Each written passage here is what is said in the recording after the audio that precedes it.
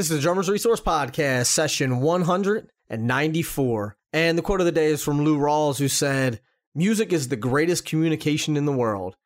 Even if people don't understand the language that you're singing in, they still know good music when they hear it." You're listening to the Drummers Resource Podcast, home of in-depth interviews with the world's greatest drummers, music industry professionals, and thought leaders. Inspiration, education, and motivation for drumming and beyond, and beyond, and beyond, and beyond. What's going on, everybody? Nick Ruffini here with another session of the Drummers Resource Podcast. And if this is your first time listening, thanks for checking it out. I appreciate it. Shoot me an email. Let me know that this is your first time checking it out. And welcome to the Drummers Resource community. You can check out over 190 interviews, all free at drummersresource.com. While you're there, sign up for the mailing list, and I'll send you a free copy of my ebook, Stick Control Variations, which is 11 creative exercises to help you with your speed, your independence, and your chops. Also, I do a webinar where I teach you how to get bigger and better gigs. So I'll teach you who gets hired and why, how to be a top call musician, and how to get the gigs, most importantly, how to keep those gigs. And you can check that out free. Go to drummersresource.com/gigs, Gigs, to sign up for that free webinar. Also, one last piece of news, or one more piece of, let me ask you to do something for me. I've done over 190 of these interviews for free. Haven't asked for anything in return. Now I am. If you could go to drummersresource.com/vote, VOTE, and vote for the 2016 Drummy Awards. I've been nominated. Drummers Resource has been nominated for the best general interest website, and I would appreciate a vote. Last year, Drummers Resource was runner-up. This year, I would love to be the winner in the 2016 Drummy. So head over to drummersresource.com/vote. If you've ever gotten any piece of value out of this podcast, here's your chance to pay me back if you'd like. So no money, just a vote, drummersresource.com/vote. Now let's get into the interview today. This is with the amazing Carl Allen, the great jazz player. And the interview was great. He's a funny dude, a great character, an amazing player, had some great insight, not only about practice, but a lot about life and mentorship and some life lessons that he's learned along the road in playing and that he's learned from some other people. So a really insightful interview, and I hope that you enjoy it as much as I enjoyed doing the interview with Carl. So let's get into it with the one and only Carl Allen.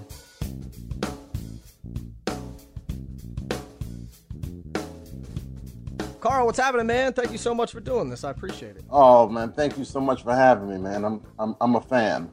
Well, thank you. That means the world to me. How you making out with the heat? You staying cool over there? It's rough, man. It's rough. It is. Yeah. It is. For some reason, I don't know why, but there's always like a weather conversation in the beginning of the podcast. Oh, really? I don't know why. Like, I think it's me. I'm always like, let's talk about the weather. It's like the most boring thing to talk about. Well, it's something everybody can relate to, right? I guess, yeah. It's hot here, so yeah.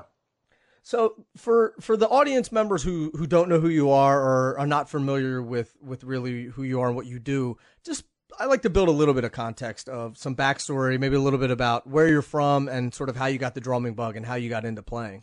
Well, let me first say, if there are people who are not familiar with me, we should find some fourth world country to send them to. Not even a third world, fourth world, if there's such a thing. But no, I'm originally from, as I like to say, from the jazz capital of the world, which is Milwaukee, Wisconsin. There you go. I'm the youngest of 5 kids, raised just by my mother, grew up in the church, so I grew up playing in church. Everyone in my family played an instrument except for my sister, who just talked a lot and still does. And but, music was such a natural thing for us growing up that even people in the neighborhood, growing up in the projects in Milwaukee, even for people who were not musicians, most people were kind of musically inclined. We all had that neighbor or knew of that one person. I certainly had an upstairs neighbor. We used to call him Junior. And he knew the songs to all. He knew the words to all of the songs, all of the popular songs. At that time, Motown was huge, Right. But he could not sing if you gave him $1 million. And it's like every other syllable, he changed keys, you know. So, but you know, everybody just loved music, and so for me, you know, I'm 10 years and 2 days apart from my oldest brother, right? Mm-hmm. So, because there was no father there, I always wanted to emulate what he did. And so at one point he kind of played, but he didn't play set. He just took lessons, you know. Right. But, you know, I always was just kind of beating on stuff and, you know, it was kind of a natural thing. And, right. And then, of course, you know, when you're really young, you're trying to figure out what can you do to impress girls, you know. So, of course. That's the only reason I ever started playing drums in the first place. Oh, yeah. So I realized that that would help me a little bit, you know. But I just loved it. I just loved sitting behind the instrument and you know, for the first several years I didn't really have a drum set. I just had like little pieces and, you know, plastic toy and pad and stuff, you know, so you just try to figure it out.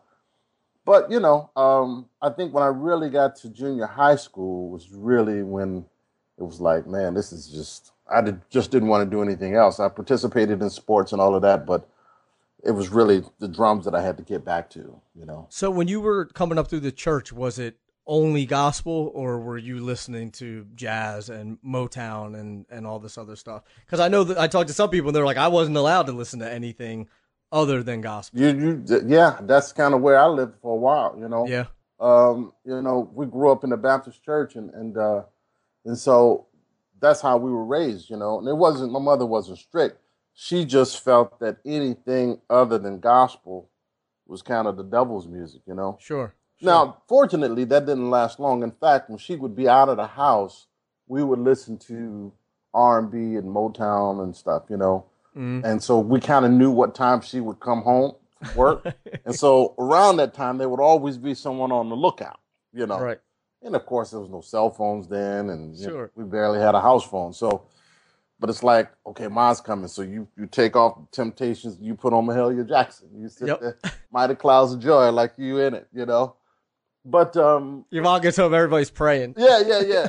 So, but it wasn't, you know, much after that my mom kind of loosened up the reins a little bit because one of my brothers, a trumpet player, Eddie Allen, he started playing in like funk bands and R&B bands. And so it was kind of like we had to listen to it because we had to learn the songs, you know. Sure. So, and then she, you know, so it kind of loosened up a little bit, you know. And then my older brothers were the ones who really kind of like, look, Ma, you know, it's okay. It's not like we're going to be wild and doing crazy stuff. And so, but yeah, it was kind of like that for me for a while. And it's funny, man, because a lot of musicians that I played with after that, years later, had very similar stories. I mean, when I first started playing with Freddie Hubbard, he used to tell me that he grew up in a very strict Pentecostal household where his mother would not allow him to listen or play jazz because, again, she said it was the devil's music.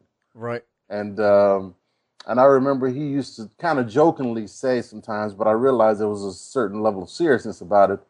We would talk sometimes. He said, Carl, I'm just trying to get the Holy Ghost on the bandstand. You know, so for people who grew up in the church, you kind of know what that is, you know. Right. But, yeah, that was a big part of my upbringing. And one of the things that I learned from that still stays with me now is understanding the importance of playing with a purpose.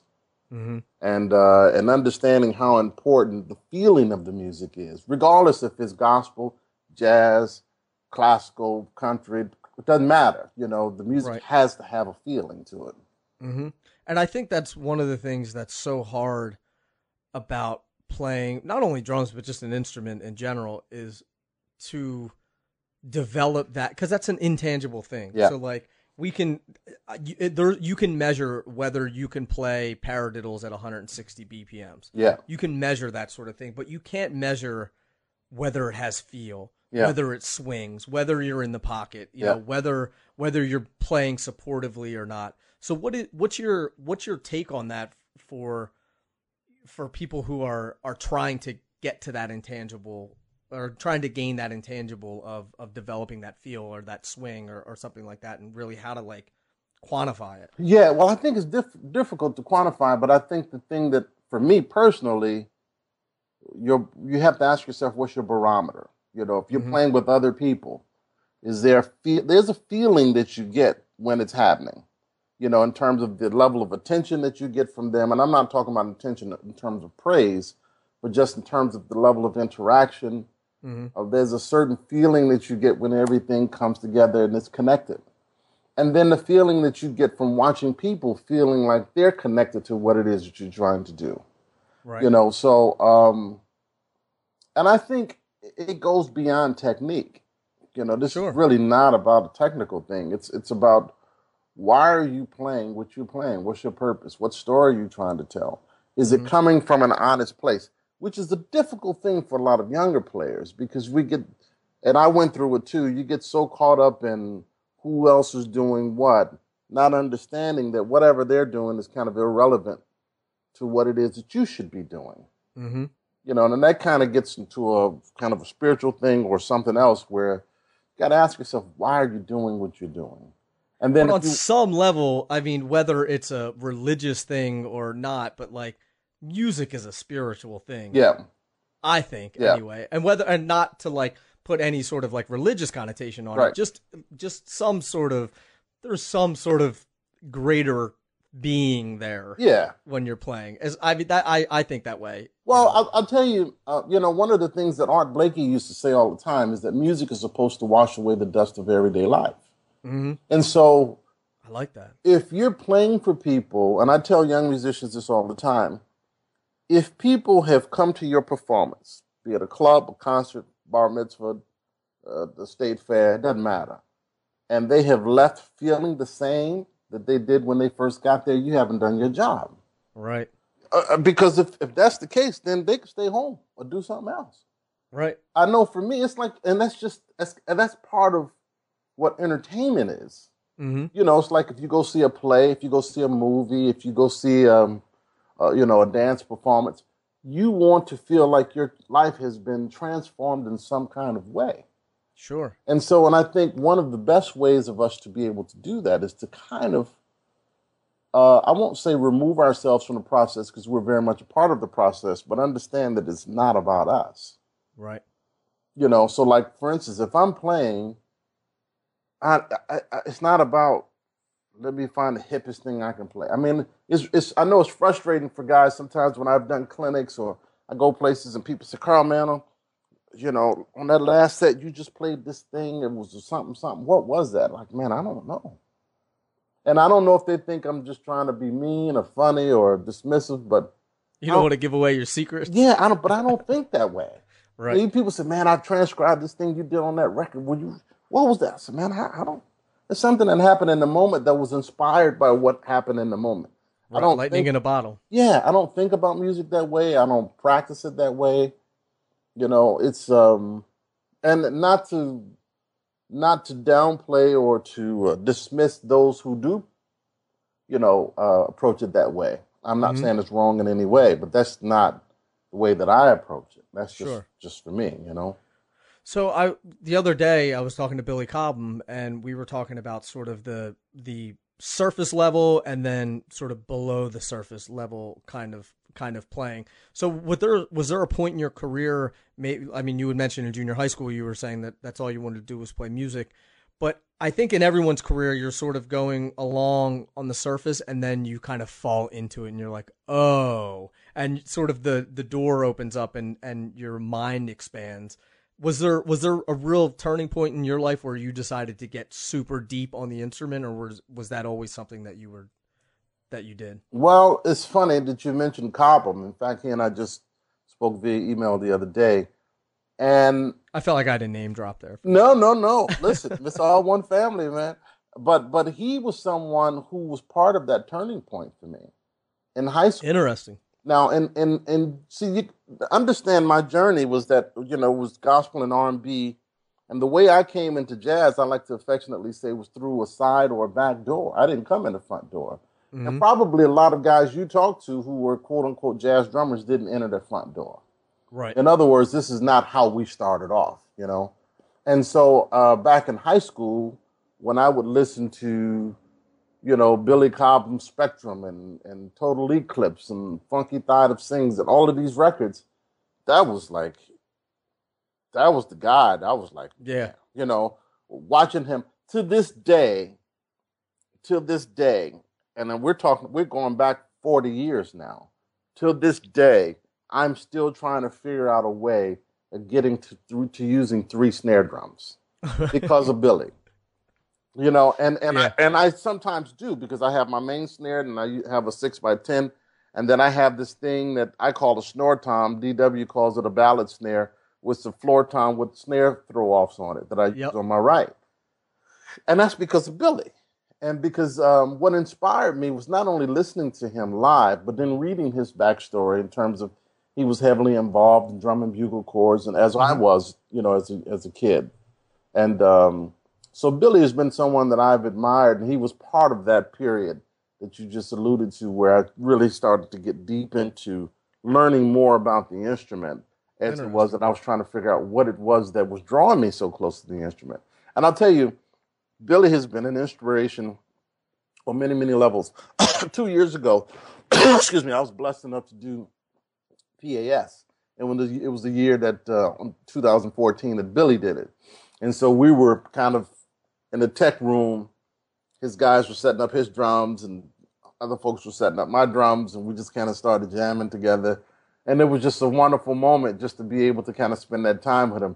But I'll tell you, and not to divert, but I remember in 1991, I did this tour called the Jazz Futures. Mm-hmm.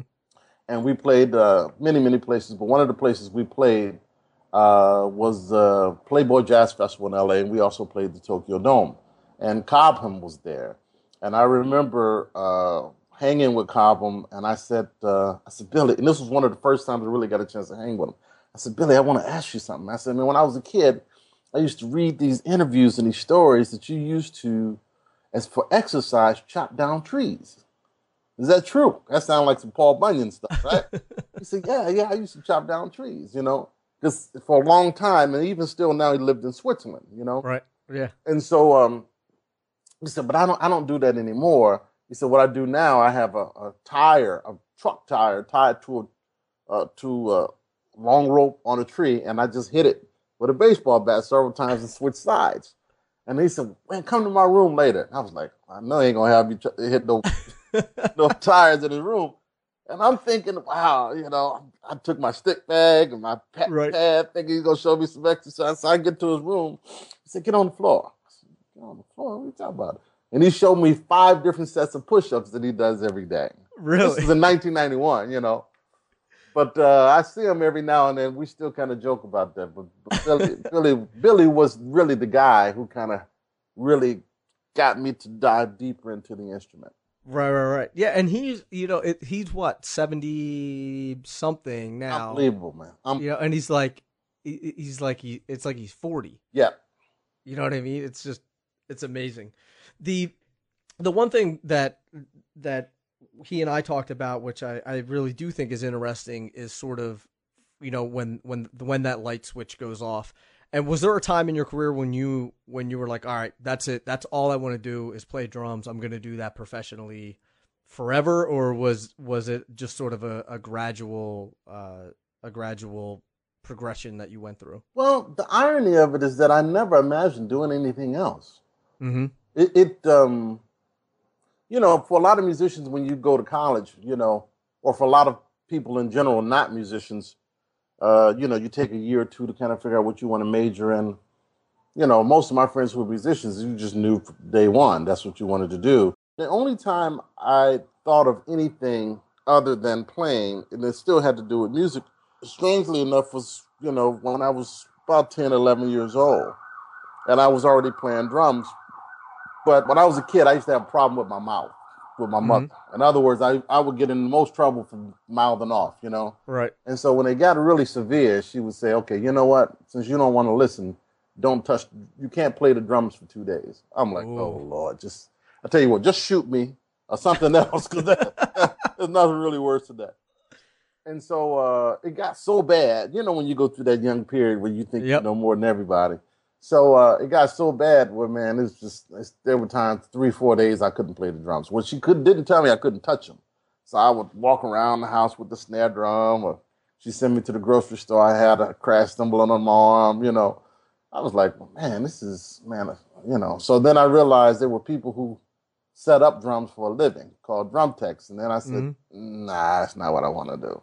Right. That was the only period where I imagined there would be something else. But it's pretty much always been about the instrument, about the drums.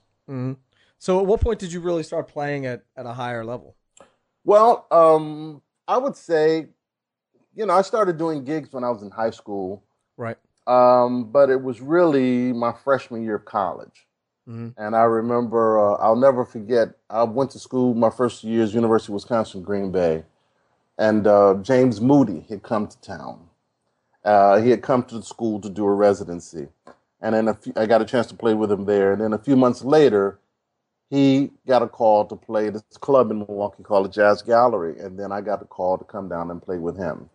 And I remember not being able to handle some of those fast tempos. Right. And he didn't humiliate me. I humiliated myself. He was very nice and very kind. But after kind of getting my butt kicked like that, it was the first time really that had happened. But it was such a wonderful thing that I felt like, man, there's so much. It was that pivotal moment where I realized that there was so much more that I didn't know that I needed to learn about. And it was that moment where it was like, okay, this is another level. Right. And it was from that I started meeting other people and, having other experiences that kind of took me in that direction. So you had mentioned, and this is sort of, we talked about this already, but I meant to ask you, the Jazz Futures, that was a Christian McBride thing, right? Well, no, it wasn't a Christian McBride thing. Christian was involved. It was really 3 groups plus put together. It was Benny Green's trio, which was Benny Green, Christian McBride, myself. And then the front line of Roy Hargrove and Antonio Hart, and then Marlon Jordan, Tim Warfield, and then Mark Whitfield was playing guitar. So yeah, 2 guys from the front line from one band, 2 from another band. The rhythm section, which was Benny's trio, and then there was Mark Whitfield. Okay. So the idea was to this was at the height of the quote unquote Young Lions phase. Right. And I was the oldest in the band, but the idea at that time was to take some young guys and kind of put them on the road. We did a whole tour all summer, and it was a lot of fun because we were already all friends. I can't remember who I was talking to about the Jazz Futures. It escapes me now, but I remember talking to somebody about it sometime. I don't know. Anyway. And then the following year, there was a Jazz Futures 2 with Nicholas Payton, Brian Blade, Chris Thomas, Peter Martin, and a couple of other guys. I got you. Yeah. Yeah, I don't know who. Oh, well. I don't remember who I was talking to about it. But so question about, this is a little bit more of a sort of a technical, applicable thing, but I was watching one of your master classes, and you were saying about being able to swing the band with your ride cymbal. Yes. And not relying on anything else. Can you sort of dive into that concept and more of like how you can practice that? How can you go into the practice room, or how can you get with the band and really start to work on that? Yeah, that's a great question. And this is coming more from a traditional jazz perspective. Traditionally, a lot of the jazz melodies were based off the triplet in terms of rhythm. And the ride cymbal is based off of the triplet. And so when we look at what it is that the band is listening for, again, from a more traditional perspective from the drummer, they're listening for that ride cymbal. And so I always say that, as my great friend Mr. Mo Gramilla used to say, is that the music should be singing and dancing at all times. It's that ride cymbal that should be dancing. And so then the question becomes, who's your dance partner? Dance partner for the drums is the bass. And so it's that ride cymbal that you're trying to line up with the bass. And so in terms of the way that I see it, I'm always trying to play the ride cymbal in such a way where it's going to push the band forward. Everything else is just kind of the icing, of the cake. Right. But this is pretty much the cake. And so in terms of how do you work on that, one of the things that I've always suggested is just playing the ride cymbal and singing melody. So let's say if this is the ride cymbal. Boop, bing, booby doo doo, booby, boo booby doo doo, booby, booby doo dee, be, shoo it ooh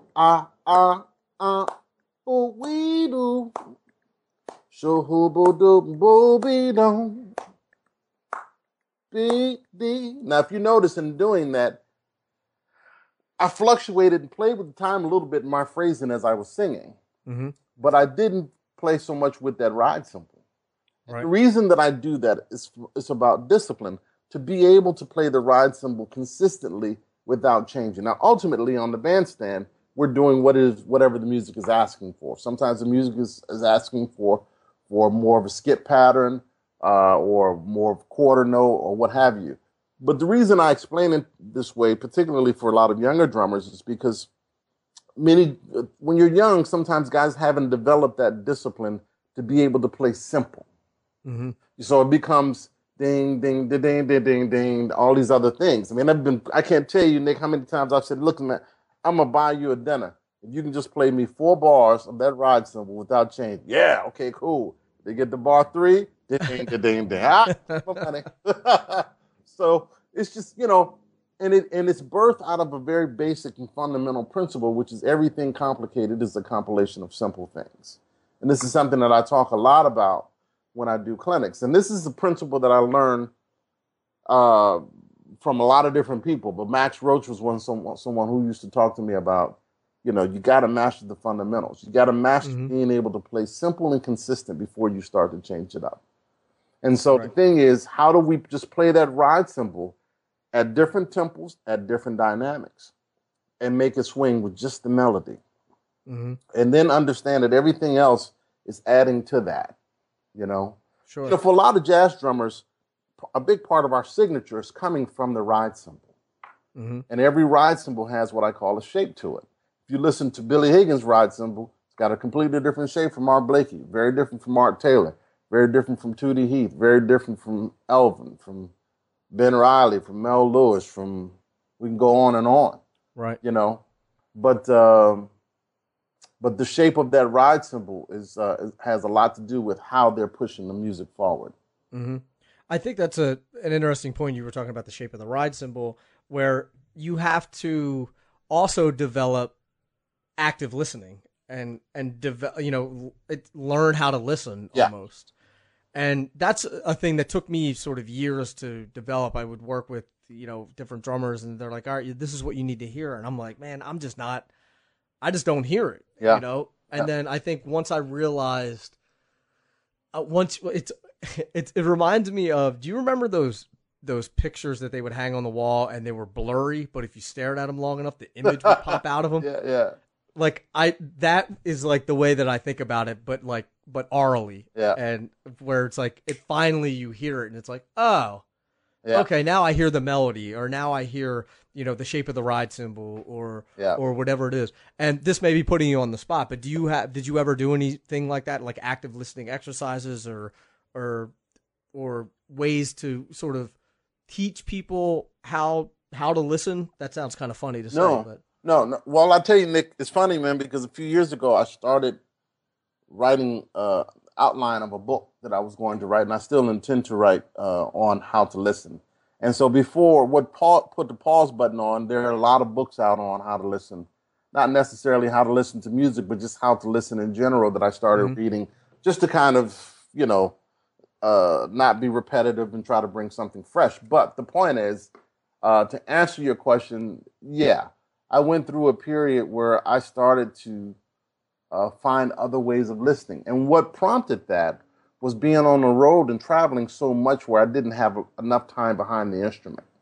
So I would hear people talk about, man, you got to learn how to practice away from the instrument. I'm like, well, how do you practice away from the instrument? Right. And I understood that a lot of that had to do with listening. And then how is it that you can put on a record in a room with a few other people, you guys hear something completely different. Right. And so I had to learn to listen in different ways. Specifically, for instance, even as I'm listening now to something, I may just let it all come to me. Other times I'll do what I call intentional listening, where I say, okay, let me intentionally try to pick out what's happening with the drummer's ride cymbal and say the bass player's right hand. You know, what's kind of pushing this and just this train forward. Let me listen to the drummer's left hand and the piano player's left hand to see what's happening in terms of comping. Okay, now let me listen to left hand and the bass drum to see what kind of conversations are going on between the limbs. And so, yeah, there is very much a lot of active listening going on. And in the past few years, I've come to that place to where I say that quite often how we hear music is a major determining factor in terms of how we play. Sure. You see, and I think that's something that we kind of maybe discount a little bit. You know, because just as you said, sometimes your friends will say, well, man, you got to hear this. And you're like, well, man, I can't hear it. And because music is a language, right?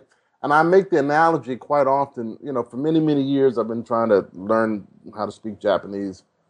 And I remember That's a hard language to learn. It's a hard language to learn. But ironically, I had gone to Europe many, many, many, many, many times before I had actually gone to Japan the first time. I've now been to Japan about 78 times.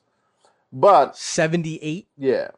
Jeez. So, but the thing is, when I first heard that language, I connected with that language so much quicker than I did all of the other European languages. Really? Now, the very first time, I mean, the person who got me started was a wonderful saxophonist named Kenny Garrett.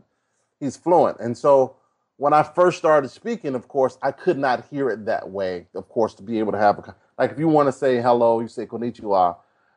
Kenny would say, well, man, you see somebody, just say konnichiwa. And I would say, konnichiwa. It was like, you know, one of these horror movies in slow motion or something, right?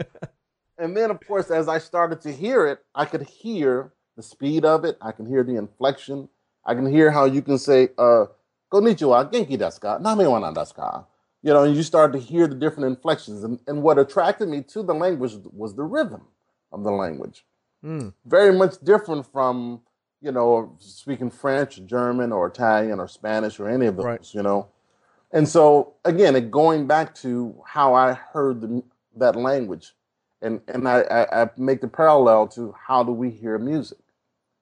And so when we talk about active listening, one of the things that I do in listening, I like I said, I listen a lot of different ways, what I call intentional listening, to be able to figure out those things that I feel I can connect with. You know, now to make that applicable in terms of how do we now take that information and to be able to use that, say in the setting or in the form of transcription.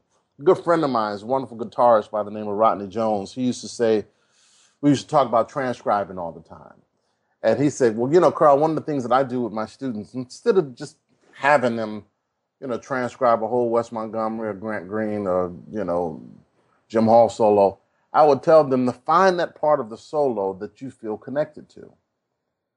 And I never thought about that before.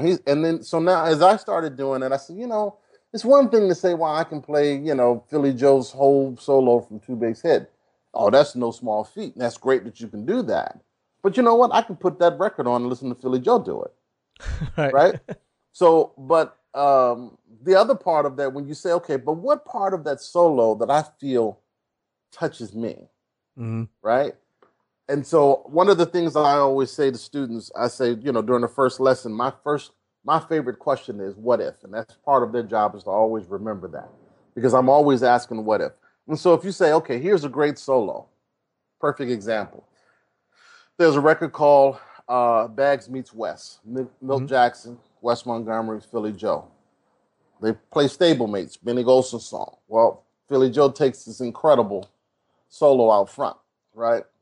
And it's great solo. But the thing that jumped out at me was this section where he played dot, dot, dot, dot, dot, dot, dot. And whenever I play that for students, I say, what is this? Dot, dot, dot, dot, dot, dot. Specifically, dot, dot, dot, dot. Nick, you can't imagine the answers that I get. Oh, that was a 9 over 17 and a half, and that was a triplet. I said, no, man, just 4 quarter notes. It was 4 quarter notes. right? So again, everything complicated is a compilation of simple things, and things are so much more simpler than we sometimes think. But again, how do we hear that? How do we hear it, and how do we process it? And so my point is, when it came to that solo, I said, okay, the thing that made me go ooh was those 4 quarter notes. So now, how can I do something with that and make it my own? But this is part of what we're called to do when we transcribe. Yeah. Take somebody else's ideas and make it your own. Because everything out here is on loan, man. Yeah. We don't own anything. We're just stewards of it, you know? Yep. So it's just on loan, you know? Right. I like that.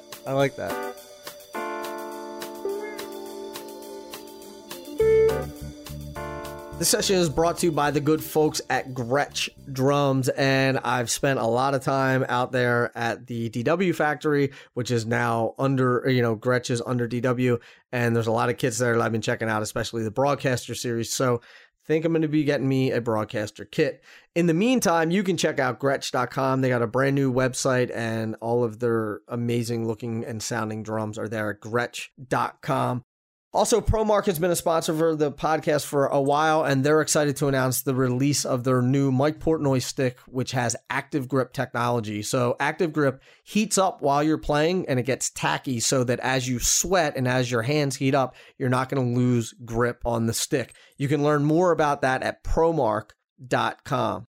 Last but not least, Audible.com is one of my favorite companies because they produce audiobooks so that you can listen on the go rather than reading. And I love reading, but I travel a lot. I'm on the go a lot. I use Audible every single day. The book that I just listened to is called Ego is the Enemy by Ryan Holiday. I really advise you to check that out. Also, The 4-Hour Workweek by Tim Ferriss. Best thing, you can get a free audiobook if you go to audible.com/drummer. Sign up for your free account, audible.com/drummer, DRUMMER, and sign up for your free account and download your one free book, no charge, and you'll be good to go. So check it out, audible.com/drummer. Ego is the Enemy or The 4-Hour Workweek are 2 books that I recommend that you should definitely check out. Now let's get back into it with the man himself, Carl Allen.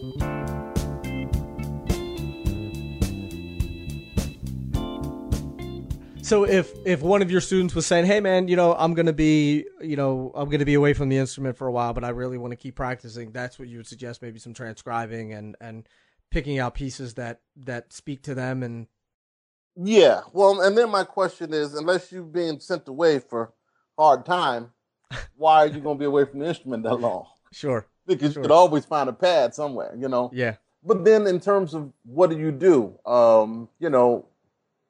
singing the solos. I've often said, Freddie Hubbard used to talk to me about the importance of singing solos, because if you can sing them, that means you can hear them. If you can hear them, you have a better chance of being able to play them. Mm-hmm. And so just finding ways to be able to internalize it so that you can then process it. And so when it's time for you to play it, you can personalize it. Have you ever thought about musicians who have that innate ability to read something or to play a song for the first time and make it sound like they own it, like they've played it all their lives, versus those who have played a song for, 6 months or 10 years and it always sounds like they're still reading it? Yep. And so part of that, I think, speaks to how do we hear it? How do we process it? How do we ultimately get to that place to where we're owning the music? We're owning the process. And that's kind of where I'm at right now in terms of my growth and development. Every time I play, I want to own the music. Sure. I think that was always earlier in my career, I shouldn't even say earlier in my career, when I first started playing drums, where I hated learning my rudiments because they didn't sound like music to me. Yeah. And it was just like, that, that's all I heard. Yeah. But then once I made them musical, then it sort of opened up all the doors for me, and I was like, oh, okay, I can hear this differently. Now I can practice all this stuff and make music out of it. Now it's a totally different ballgame. Yeah. Well, I'll tell you something, and I've told this story in clinics and with other people many, many times. So this is really more for those 2 people out there who may hear this who don't know who I am, who will be sent to that 4th world country. Right. I remember just briefly having a conversation with Max Roach once. We were at a club. And I said, Max, what do you practice? And he says, singles and doubles.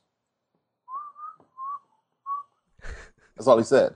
A few minutes later go by. I said, so Max, you know, you chilling, you're at the instrument, you're just trying to work some things out. What are you trying to get to? The singles and doubles. So I figured, okay, Max is kind of clever. So I figured, let me kind of come through another way. So I said, Max, you know, if you're just chilling, you're just messing around, you're right, you kind of get to something. Well, yeah. He said, Carl, you're looking for another answer. It's singles and doubles. He said, everything you play is a single, double, or multiple bounce, period. And I was like, wow, you're right.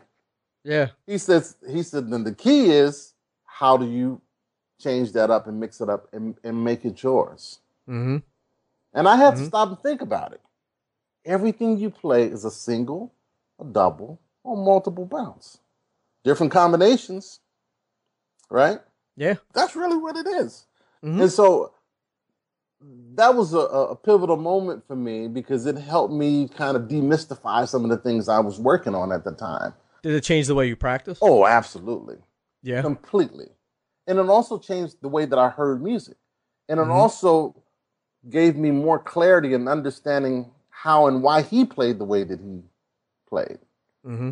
You know? I know Michael Carvin talks about that a lot too, about singles and doubles and playing, you know, he hears stuff and he's like, that's a paradiddle, or, you know, it's double paradiddle, double paradiddle diddle, you know, and he's just like, he'll hear melodies like just in singles and doubles all the time. Yeah. And see, for drummers, a lot of times, you know, especially when you're young, as you said, you know, you didn't really dig dealing with the rudiments. There's a rudiment in everything you play. It's just like if you play a melodic instrument, part of what you play is part of a scale or a mode. You may not know what that scale or mode is, but it is. It's part of a scale or a mode, you know. Sure.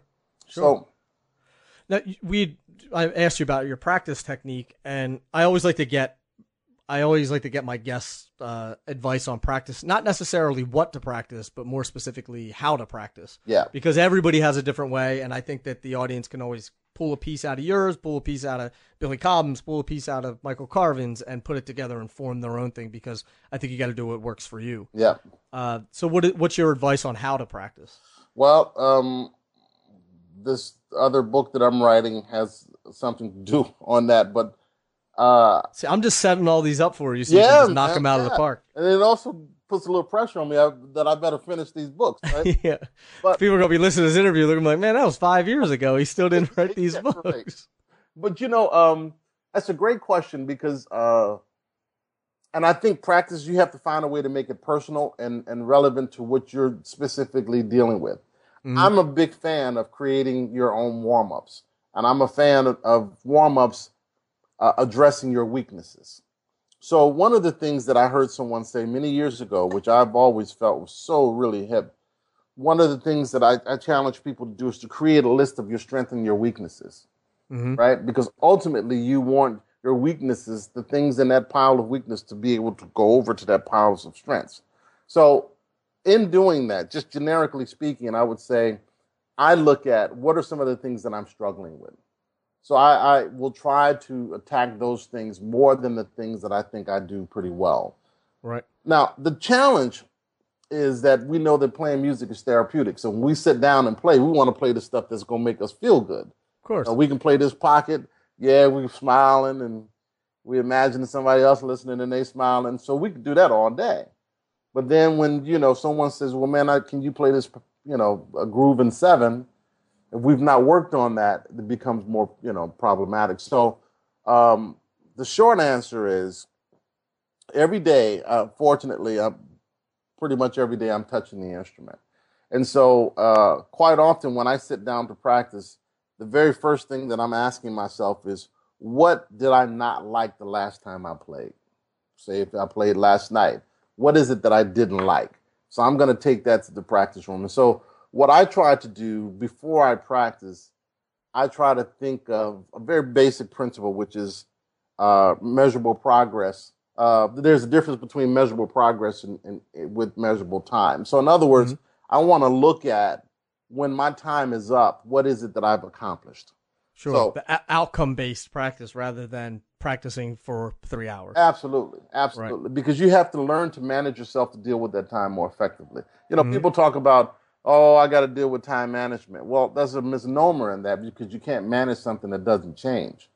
So you can't manage time. You can only manage yourself to deal with time more effectively. So when I sit down to practice, I'm always asking myself, when my time is up in this room, whether it's 2 hours, or 4 hours, or 26 minutes, whatever the case might be, what is it that I would have liked to have worked on? Mm-hmm. So, I make the analogy of if you drive, quite often you don't get in your car and drive for 20 minutes and then ask yourself, where do you want to go? Sure. Right? You think about where you would like to ultimately end up, at least the neighborhood, before you take off. So metaphorically speaking, when you sit down and practice, you say, okay, this is what I want to deal with. Now, some people say, well, man, sometimes I just feel like jamming. Well, this is still a direction that you have. Right. So every day, I kind of start with that, which in many cases will start off with warm-ups. And I say for younger drummers in particular, it's really important that you have a warm-up exercise. And I would say 15 to 30 minutes at least of a warm-up exercise. Mm-hmm. And then you get into whatever it is that you need to do. I think the key, a big part of the key, I will say, is consistency. Yeah. Whatever you're working on now, if you don't touch it again for the next 8 months, you're really not going to see much progress in that. Sure. And it's a lot of, it's kind of common sense stuff, I think, Mm-hmm. And my thing is that I always say that if you're, whatever it is, whatever your goal is, whether it be to practice, a half hour a day or an hour a day or whatever it is, and then inside of that you have your goals. If you want to play drums for a half hour for fun and just play all the stuff that that's fine. Yep. But you can't count that as your practice time. Right. That's your leisure. So instead of watching TV, you're going to play drums for a little while. Yeah. But then after that, then you got to go to work. Well, but then you got to put the work in. And that's, you've hit the nail on the head because practice should be work. Sure. And I think a lot of times if it's not fun, we don't want to do it. Mm-hmm. And that's like almost anything. Listen, right before, I started this interview, I'm at the gym, trying to deal with these weights in that doggone treadmill, trying to lose one of these stomachs I got, So I'm like, it ain't supposed to be fun. Man, the funny thing is, right before, speaking of weights and losing weight and all that stuff, so I'm in the middle of this program myself, and I ate at 11 right before our interview. That was the first time I ate since Sunday night. Woo!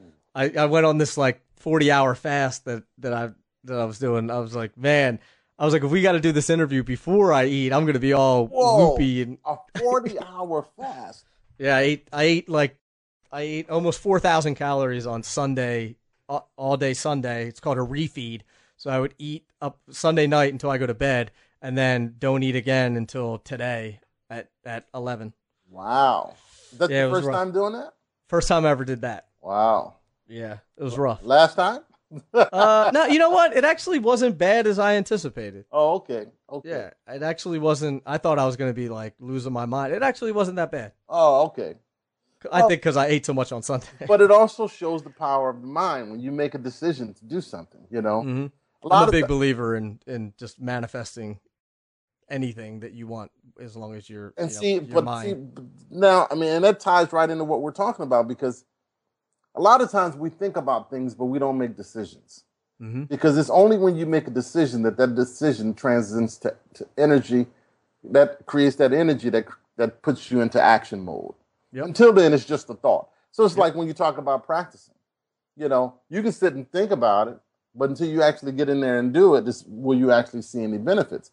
I've often said, when I ask people about practice, it's so funny because when I do clinics and so let's talk about practice. Every time, that's when somebody's got to go to the bathroom. Somebody got the grandmama call and say the giraffe died or something. Nobody wants to talk about practice, right? Right. But it's that thing, though, man, where I say that is the thing that you do when it's only you in the room, and then you might join yourself, and then you might come in and join yourself. But it just basically it's just you. Right. Because when you start talking about, well, I had practice with my friend, no, that's a rehearsal. Mm-hmm. Practice, this is just you. Right. This is just you. Now, turn off your phone. Oh. Get off of Facebook and Instagram. Don't get me started. Yeah. And that's discipline, man. That's hard. And I'm of the age, man, where when I was a kid, we didn't have those things. Right. And, one of the things that I learned, and it's difficult in this time of all this technology, to be able to be focused like that. Mhm. You know, but I came up at a time, man, where we didn't have all of that stuff. And you just understood that, yeah, you at some point you're gonna have to put the 6 to 8 hours in a day, Right. every day for a couple of years. That's just what it is.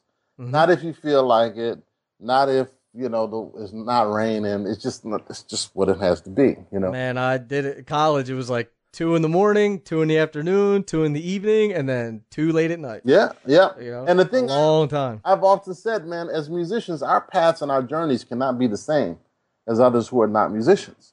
Yep. It's just it can't, you know, because what we're trying to get to, I'm not saying it's better. It's just different from what other people are trying to get to. It's mastery. Yeah, You know? absolutely. I look at it like the same as I compare myself to like a world-class athlete. Yep, You know, that they're, Kobe Bryant's doing the same thing. absolutely, absolutely. Now it's interesting when you look at that parallel and that analogy, because if you think about when we talk about how we practice, and you think about how an athlete prepares. Mhm. You know, I don't care if you play baseball or football or basketball. You don't just put your uniform on, go on the court or on the field, and just start hitting and running. Right. There's a warm up, and a lot of those guys, when they warm up, then they do their routine, and then there's a cool down. You Mhm. know, and so when I was a kid, I learned about how to do a cool down and all of that. You know, and that was when I was really putting in those 8 hours a day. You know, but it's that whole process, man, of being disciplined enough to say, let me shut everything off. And it's so hard with a lot of younger people, though, man, just to be able to say, no, even I'm going to have a separate device for my music, whether it's an iPod or something, where I can't get emails, where I can't see Facebook, where I can, Right. it's just, I'll have a separate metronome or whatever. And maybe we had an advantage because even, when I'm a little bit younger than you, but all through college and everything, like I had a cell phone, but there was no Facebook or, yeah. Or anything like that. So I wasn't distracted by my cell phone. Yeah. And there was not all this social media and stuff. So when I went in to the practice room, I had a metronome that I carried in my bag and that was it. I didn't have my phone wasn't going off and there's all these notifications and people texting and calling and Instagramming and. Well, it's funny. I often say, what would Art Blakey say about this right now if he were still alive? Because man, I've seen guys on the bandstand in between their solos and they're checking their phone. Oh yeah, I've seen that. Yeah. Oh man, I just, I'm so old school, man.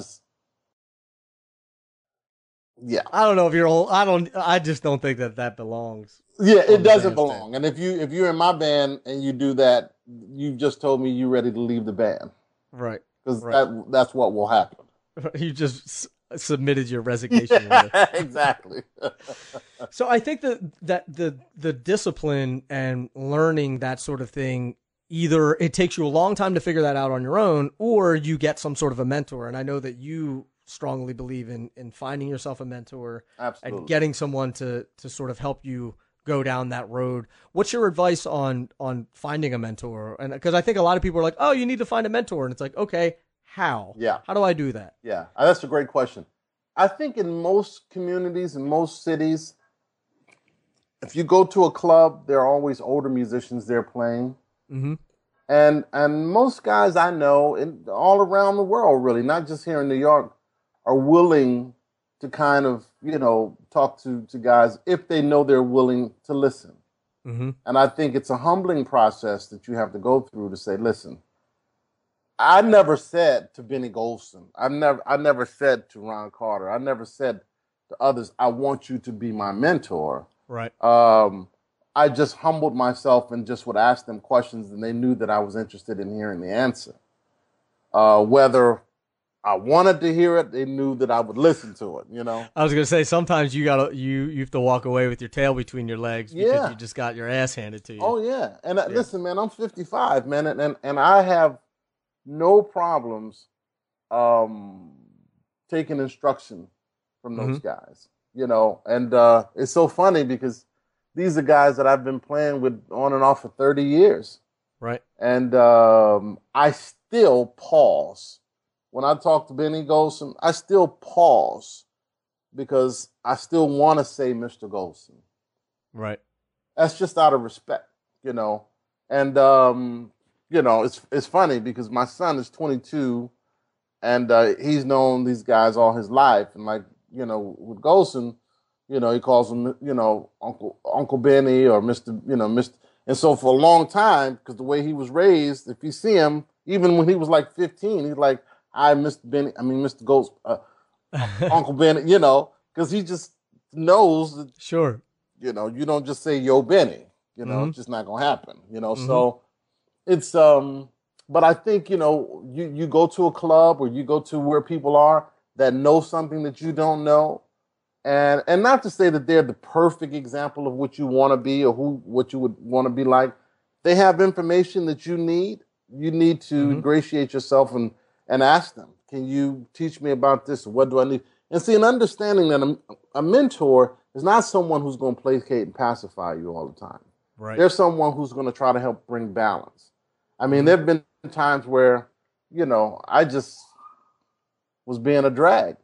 And, Right. you know, and it was Benny said, "Carl, listen, man, you're going to have to chill that.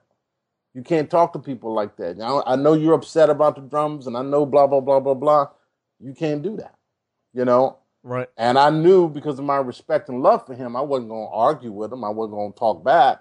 And I'm talking about even at 40, you know, but I think we have to have someone like that to bring us checks and balances. Right. You know, and again, it's not so much that you even agree with everything that they say or stand for, but they certainly have something to offer that you don't. Right.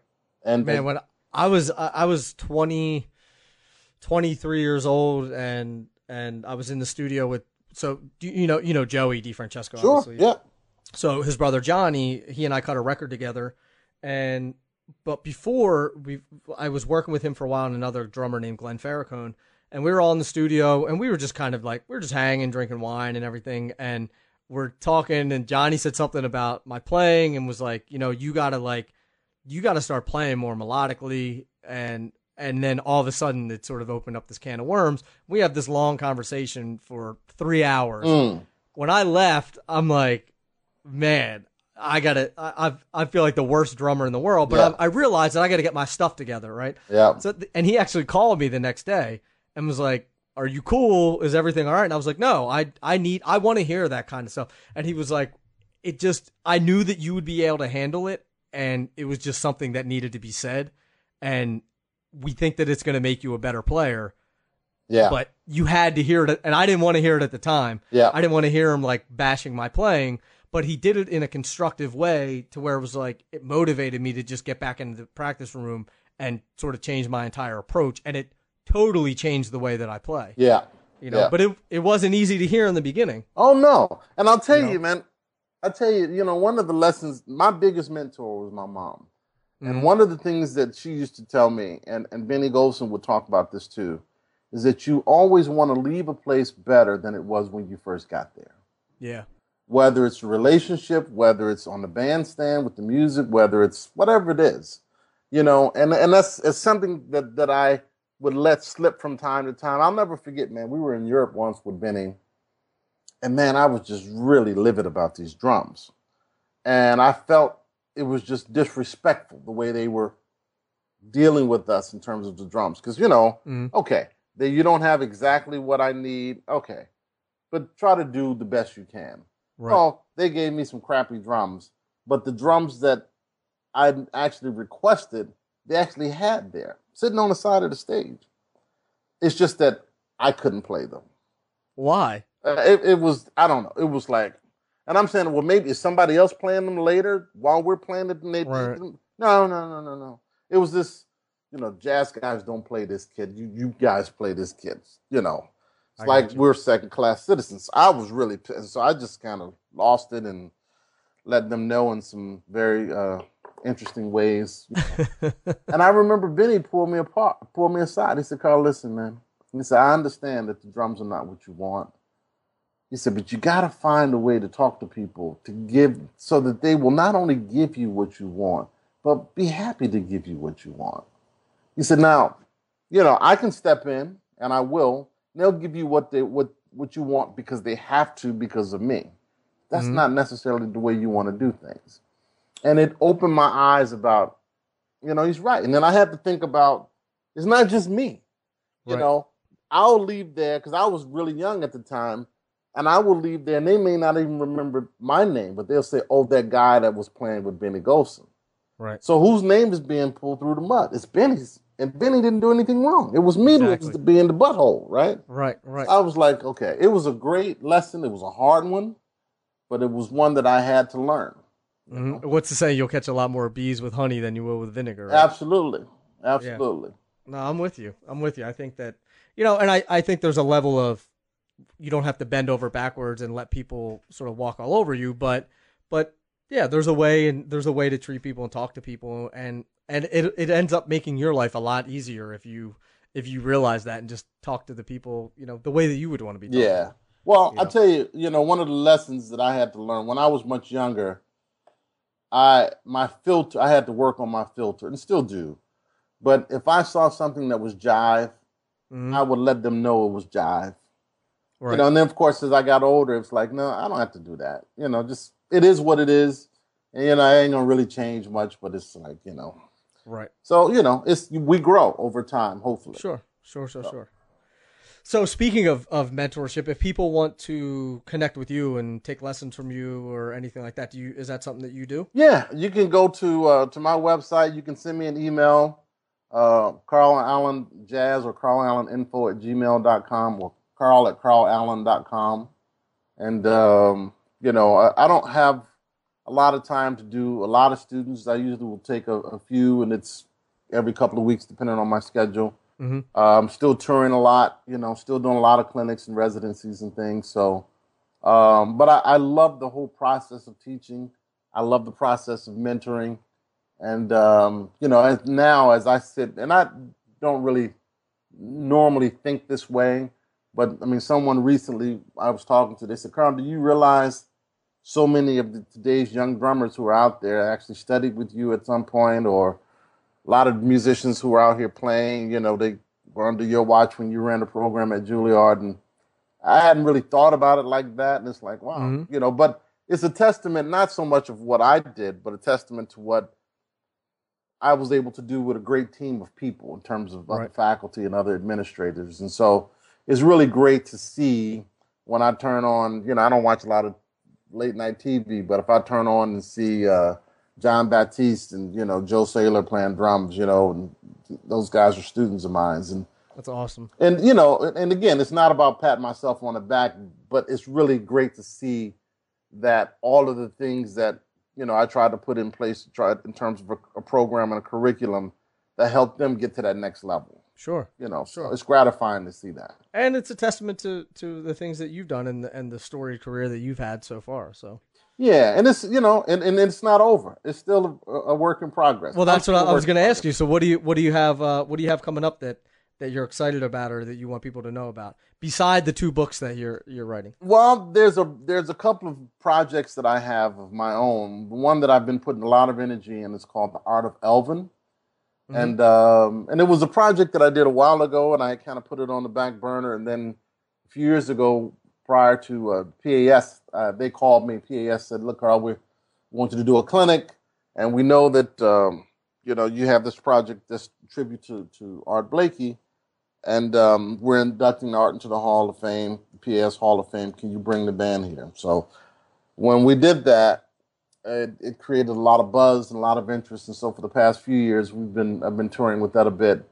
And again, Art Blakey and Elvin Jones, who this is a tribute to, are 2 of my musical and personal mentors.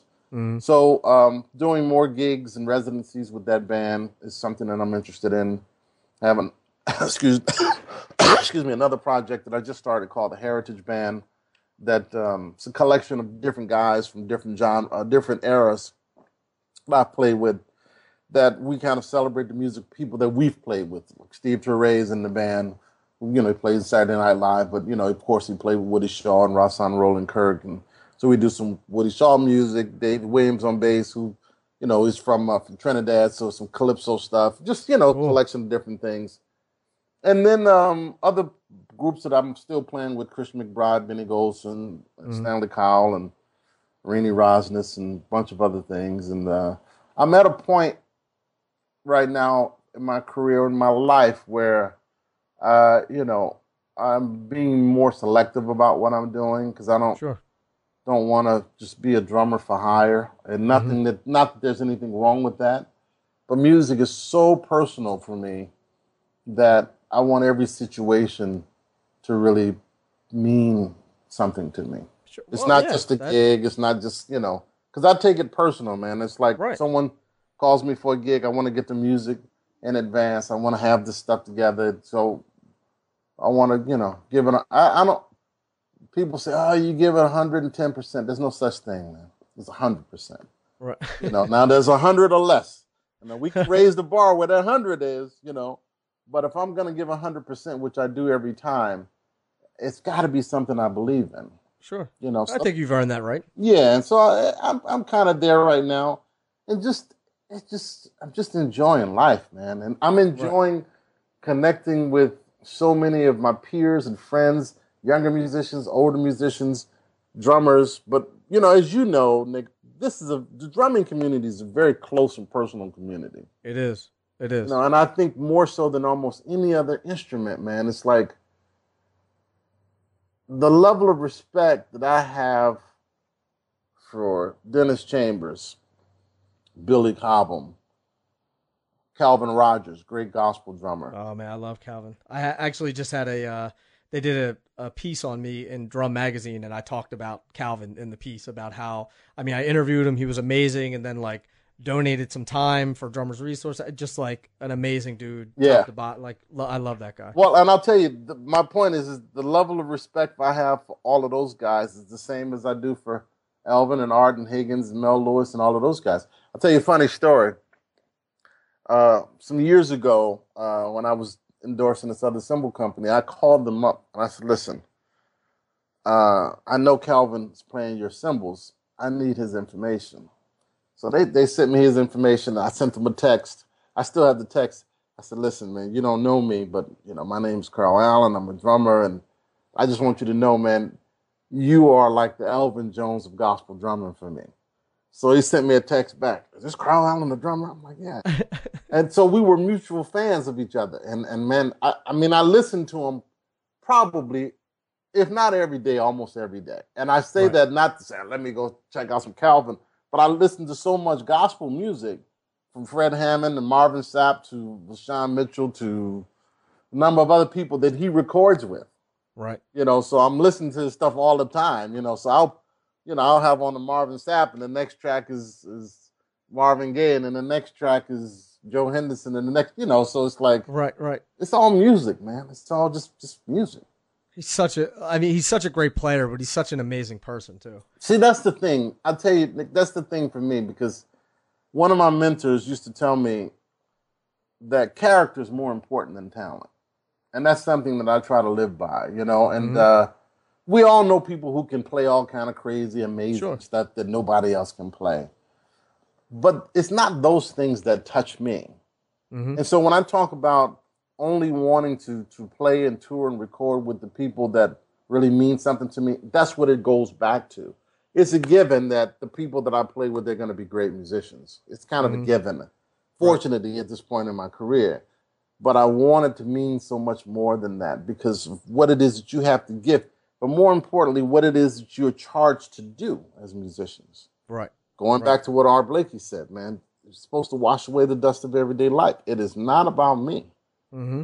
you know, when I play. Hmm. It is not about me. And it's not about licks. It's not about, for me, I you know, I'm with you. I'm with you on that. so, Yeah. but And yeah. not that, like you said, not that that's right or wrong, but that's I'm there too. You Well, know, I and just see, when we talk about that, though, Nick, we talk about right or wrong, and I think right or wrong is relative to the individual. And what right. I mean specifically about that, I think there's a place for everybody, you know, to do whatever it is that we're doing, whatever it is Hmm. that we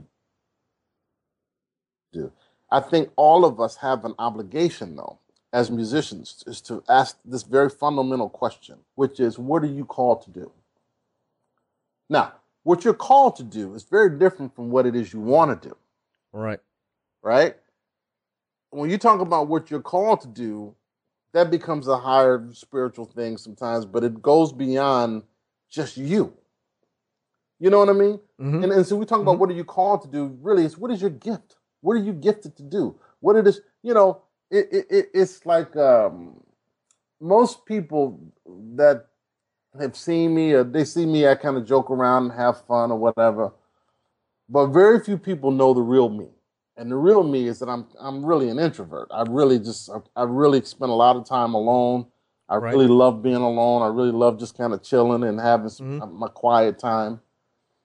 But the people that I tend to naturally gravitate toward are kids, right? In my co-op building, man, all of the kids know me, right? Because I'm always joking with them, the girls about their shoes and the boys about, the baseball games, because they're just so pure.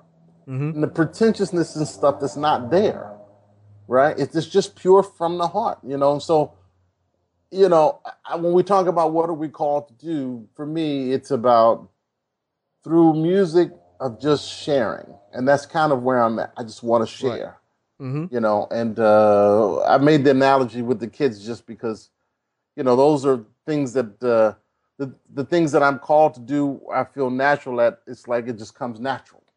Of course. Whether it's relating to kids or playing, but, other things. And, you get to a point in your growth and development as a musician, you have to ask yourself that honest question is, are you being honest when you play? And only you know that, And again, that's not a judgment thing, but that's something that we all have to ask ourselves when we play. Are we being honest?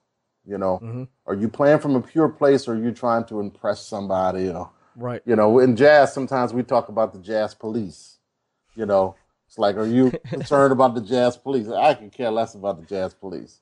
Sure. I've never, ever seen somebody come to my house and say, who is it? Jazz police, we got a check for you to pay your mortgage. Right. It hasn't happened yet. So until that does happen. Yeah, until that does happen, please. Right. But those are some of the things I'm working on musically. And then, of course, like I said, a lot of educational things and, working. I have some different ideas in terms of product development. I've been kind of in the laboratory a little bit with Zildjian, working on some different sounds and some other things, along those lines that I'm kind of hearing and kind of working on as well. Awesome. And I appreciate you mentioned how selective you're being with what you do and your time and things like that. So I appreciate the fact that you would, take over an hour of your time to sit here and chat with me and share your knowledge with the listeners of the podcast, man. I really do appreciate it. I appreciate you thinking of me to have me amongst absolutely all those wonderful other musicians and drummers that you have there. I appreciate you, and I appreciate what you do. Well, thank you, man. The sentiment is mutual, man. I do. This is an awesome conversation. I got to come out and see you because you're in the city. So I got to come see you playing somewhere. Absolutely. So, and if anyone wants to learn more about you, they can go to carlallen.com. And again, thank you for your time. Thank you for your contribution to music for sharing all your knowledge, man. I appreciate it. I appreciate it, man. Thank you. Thanks for having me. Absolutely. Anytime. All right. And enjoy that next big meal. Oh, I will. I'll talk to you soon, man. Take care now. All right, you too. Bye-bye.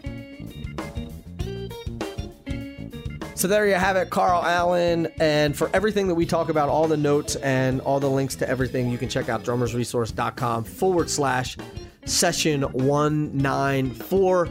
Also, be sure to vote for Drummers Resource for the best general interest website for the 2016 Drummies. You can do that at drummersresource.com/vote. And if you want to grab a free audiobook at audible.com, you can get it at audible.com/drummer. Sign up for a free trial, download your first free audio book. I recommend The 4-Hour Workweek or Ryan Holiday's Ego is the Enemy. And until the next podcast, keep drumming. Thank you for listening. I really do appreciate it. You can catch this episode and all 190 plus episodes at drummersresource.com. And I'll be talking to you soon. Peace.